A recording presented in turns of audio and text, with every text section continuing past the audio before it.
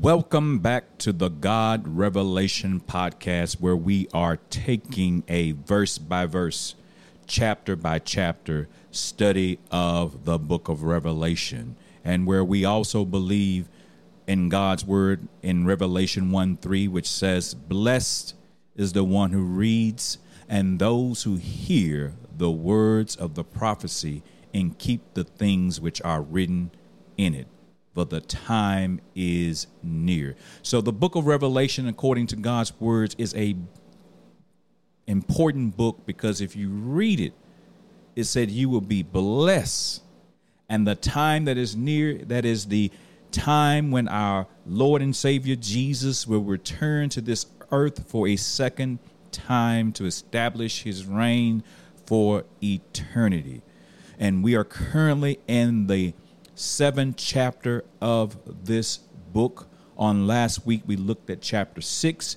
But before we get into this chapter, which is chapter 7, I want to remind you that you can catch and listen to past episodes of this podcast and our other two podcasts on our website at renewyourmindministries.org, or you can find and listen to this podcast, the God Revelation Podcast, as well as our two other podcasts. That's the Renewing Your Mind with the Word of God, which is a verse by verse, chapter by chapter study of the books out of the New Testament. At the time of this recording, we are in the book of John. And the third podcast is the Holy Spirit Podcast, where we look at the Holy Spirit. You can catch and listen to past and future episodes on all those different mediums on any podcasting service such as iHeart, Google, Apple, Alexa, as well as any other podcasting services, or on our website where you can download and listen at your convenience as you're riding to or from work, as you exercise, whatever the case may be. Those episodes are there, and I would encourage you to go back if you missed any of them, get caught up, particularly in this book, because this book is that order to it. Go back and get caught up on what the previous chapters we discussed in the previous chapters. And as always, I would encourage you to share the podcast with others. Tell them about the website. Tell them how you've been blessed, how you've been taught the word of God. If it's been a blessing to you, bless someone else by telling them about the podcast. We encourage you to do that. All right. Now, on last week, we talked in chapter 6, and this week we're going to get in chapter 7 of the book of Revelation, which is the last book in the Bible. So before we do, let's pray. Heavenly Father, in the mighty name of Jesus, we just lift up your holy name. We thank you for being our God. We thank you for your presence. We thank you for your love and mercy and grace that you extend to us every day, all day. We thank you for your son, Jesus. Thank you, Jesus, for offering your godly, perfect, sinless blood for our sins. We thank you for that sacrifice. We thank you for forgiving our sins. We thank you for your holy word, particularly the word that we're looking at today, which is in the book of Revelation. Father, in the mighty name of Jesus, you said we're blessed, that the time is near. We thank you that we can be blessed by reading your word. We thank you that we can read your word. Father, we ask that you open up our eyes, our hearts, and our ears to better read your word and understand it. We give you glory, and we ask these things in Jesus' holy name. Amen. Now, on the last episode, we looked at chapter 6. In chapter 6, we looked at the first 6 of the 7 seals of judgments that's going to happen on this earth after the rapture. And if you missed any of those or know what I'm talking about, go back and listen to the past episodes. Now, in chapter 7, we're going to have a break in those judgments because there are 7 seals. The 7th seal is actually going to be discussed in the next chapter, chapter 8, which would be our next episode. Chapter 7 is what's called a parenthetical, or pause in the action between the 6th seal and the 7th seal. And so that's what's going on in chapter 7. This chapter will show, even during this time of great judgment on the earth, God is still compassionate. He's still merciful and loving, because God will give man another opportunity to come to salvation, particularly by the witnessing of these 144,000 Jews that are going to come to salvation and evangelize the world. And as we're going to see in this chapter, multitudes of people are going to confess Jesus as their Lord and Savior. So even in this time, these hard times of these judgments being poured out, all this calamity that's going to be going on that has never been seen before, and according to the word of God would never be seen after, God is still a compassionate, merciful, and loving God, because he could have said, well, it's over. You missed your opportunity. You missed the rapture. There's not going to be any more salvation. But yet he's still going to give people an opportunity to come and recognize and have faith and confess his son Jesus as their Lord and Savior, that he died for their sins. And many will come, but the unfortunate thing about it, also many hearts will be hardened, and they will continue to reject the free gift of salvation through grace by our Father God, through the suffering and the death and burial and resurrection of his son Jesus. But this chapter shows how merciful and passionate and loving that he is. All right, let's look at verse number 1. If you will, turn with me to the book of Revelation, or open your Bible app to the book of Revelation, chapter 7. And let's look at verse number 1, which reads, "After this, I saw 4 angels standing at the 4 corners of the earth, holding back the 4 winds of the earth to prevent any wind from blowing on the land or on the sea or on any tree." The 4 angels here in this verse, standing on the 4 corners on the earth, represent God's administration of the whole earth. In case you don't know this by now, God controls this earth. He made it. It's his, and he controlled it. And so these 4 angels are representative of his administration over the whole earth, the 4 corners of the world, if you will. The holding back of the wind represent administration of the judgment on the earth will stop for a short period of time. So they're stopping. That's what they're holding back. This final judgment that's going to come. For the great revival will occur, as we will see in the rest of chapter 7. Moving on to verse number 2 of chapter 7 in the book of Revelation. "Then I saw another angel coming up from the east, having the seal of the living God.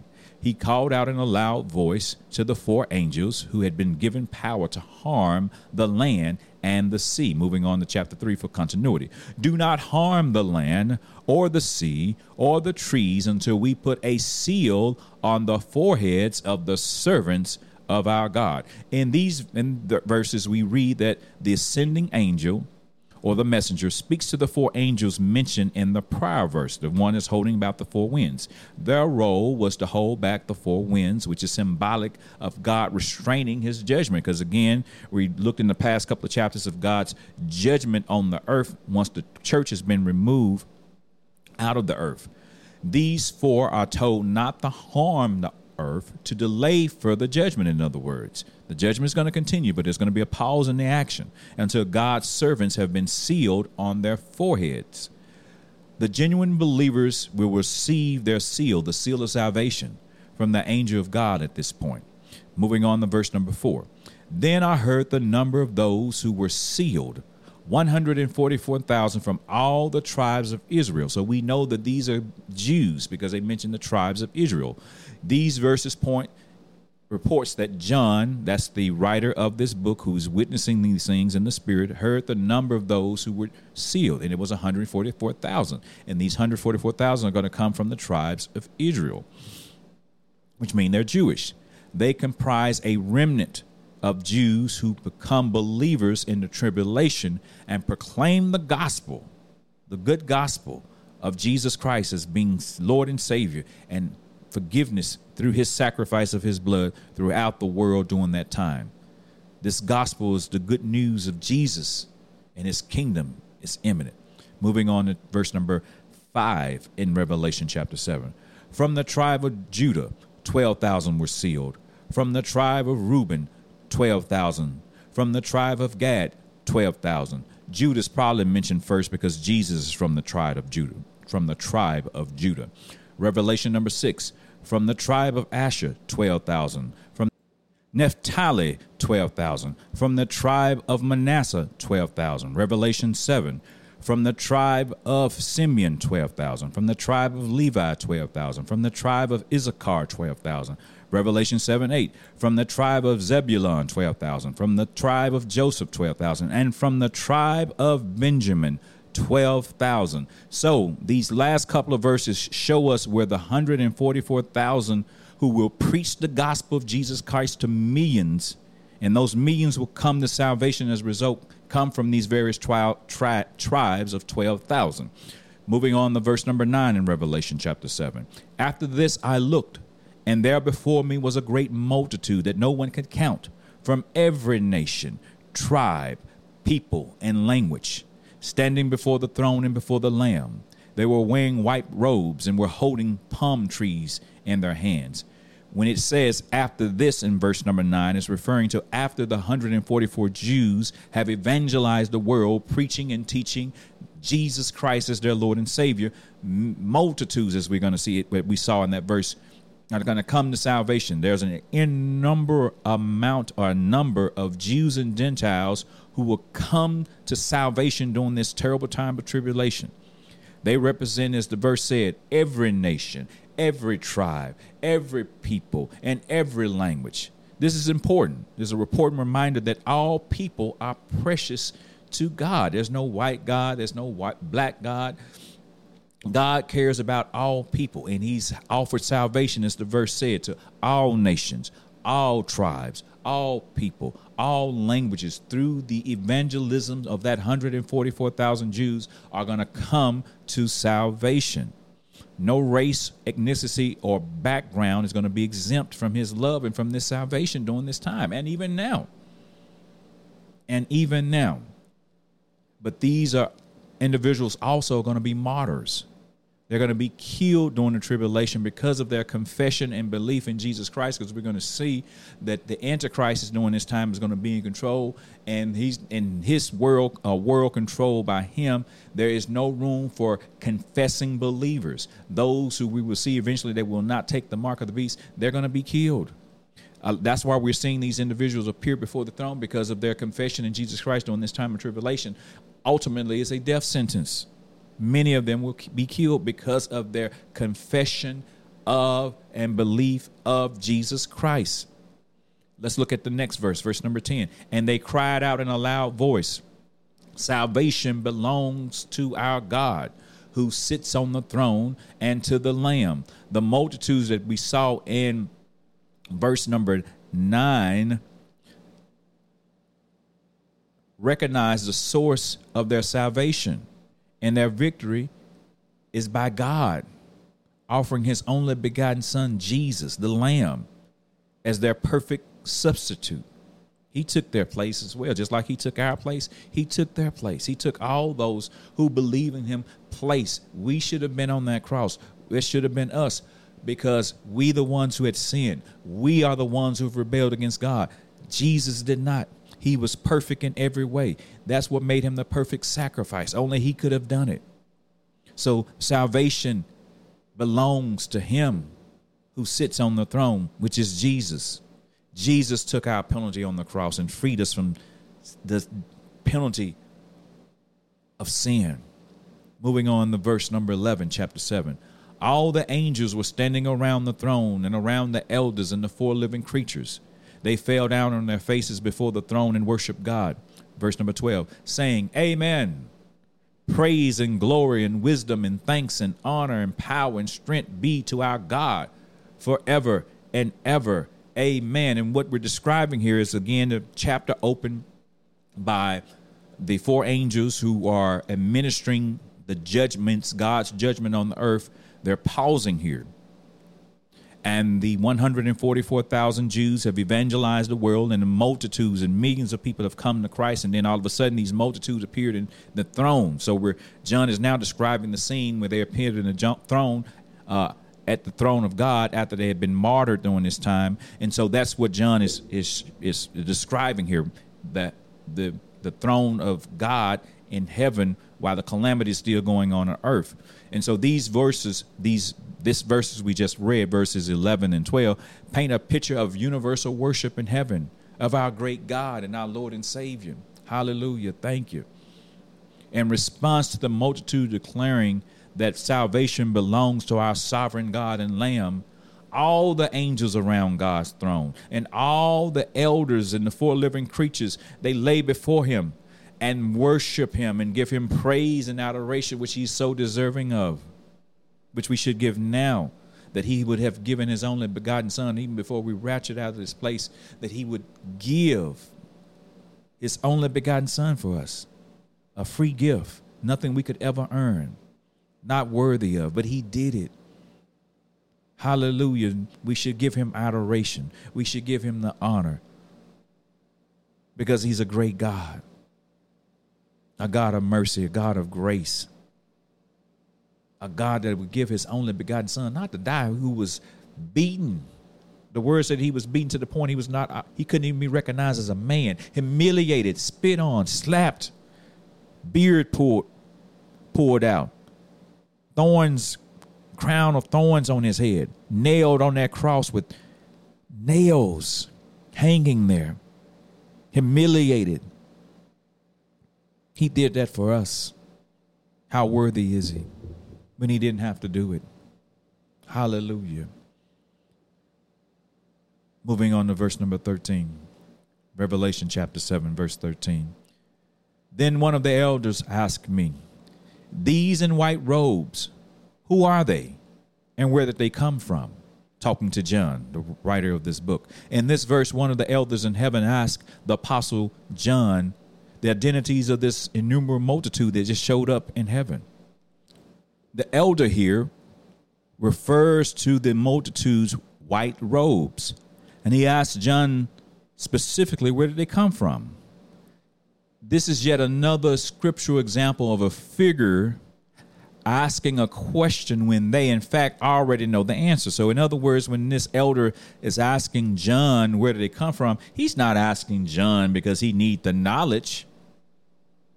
He's asking the proper response from John. And John gives that response in verse number 14. I answered, this is John speaking, sir, you know, he said, these are they who have come out of the great tribulation. They have washed their robes and made them white in the blood of the Lamb. And when it says, and he said, referring to the elder saying this to John.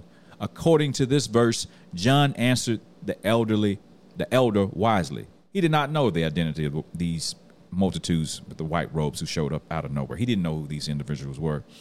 So he simply said, sir, you know. The elder informed John that the multitudes came out of the great tribulation. Those things that he's just been watching on earth, they came out of that because they had been martyred, killed for confessing and believing Jesus. That's why they had been washed in the blood of the Lamb. Moving on to verse number 15 out of chapter 7 of the book of Revelation. Therefore, they are before the throne of God and serve him day and night in his temple. And he who sits on the throne will shelter them with his presence, because God is dwelling among them. The suffering they have endured under the Antichrist is gone. Because you got to remember, these people went through those first 6 judgments. They've gone through a lot. And go back and listen to those past episodes. The earth and humanity as a whole has gone through a lot. They have gone through a lot. The suffering has now ended. They are in a position before God's throne, and they're privileged to serve him continually, as we all are. Let's look at verse number 16, Revelation chapter 7. Never again will they hunger. Never again will they thirst. The sun would not beat down on them, nor any scorching heat. As I said before, many of these believers were executed. Even prior to their execution, because of their belief in Jesus Christ, they went hungry. We talked about the scarcity of food. They were thirsty because the water going to be contaminated. During the Great Tribulation, they're going to go through all this suffering. For many of God's judgment during the tribulation would include extreme environmental effects on the people of the earth during that time. So that's why it's referencing not the sun not beating down on them, not being scorching heat anymore, because the earth atmosphere is just going to change because all these calamitous things are going to be going on due to the judgment of God. Survival is going to be extremely hard during that time. Shortages of food, good, clean drinking water. However, this verse tells us that these believers entered Jesus' kingdom. Their hunger and their thirst will end. They would no longer experience sunburn or be scorched by the heat because of the change in the atmosphere and the earth, because of all those things that are going to be going on. From this point on, the people of God will enjoy the presence of God, the peace of God. The suffering, the headaches, the abuse of an ungodly world will be finished for them, because they'll be with their Lord and Savior, their God, Jesus. And then finally, verse number 17 of this chapter. For the Lamb at the center of the throne will be their shepherd. He will lead them to springs of living water, and God will wipe away every tear from their eyes. Hallelujah. God will wipe away the survivors' tears. You can only imagine during that time when you read the prior judgments, what's going to be going on this earth, and to survive that and eventually come to salvation, to have that second chance. The Lamb, that's Jesus, will be, according to this verse, and is their shepherd. He will lead them to the springs of living water.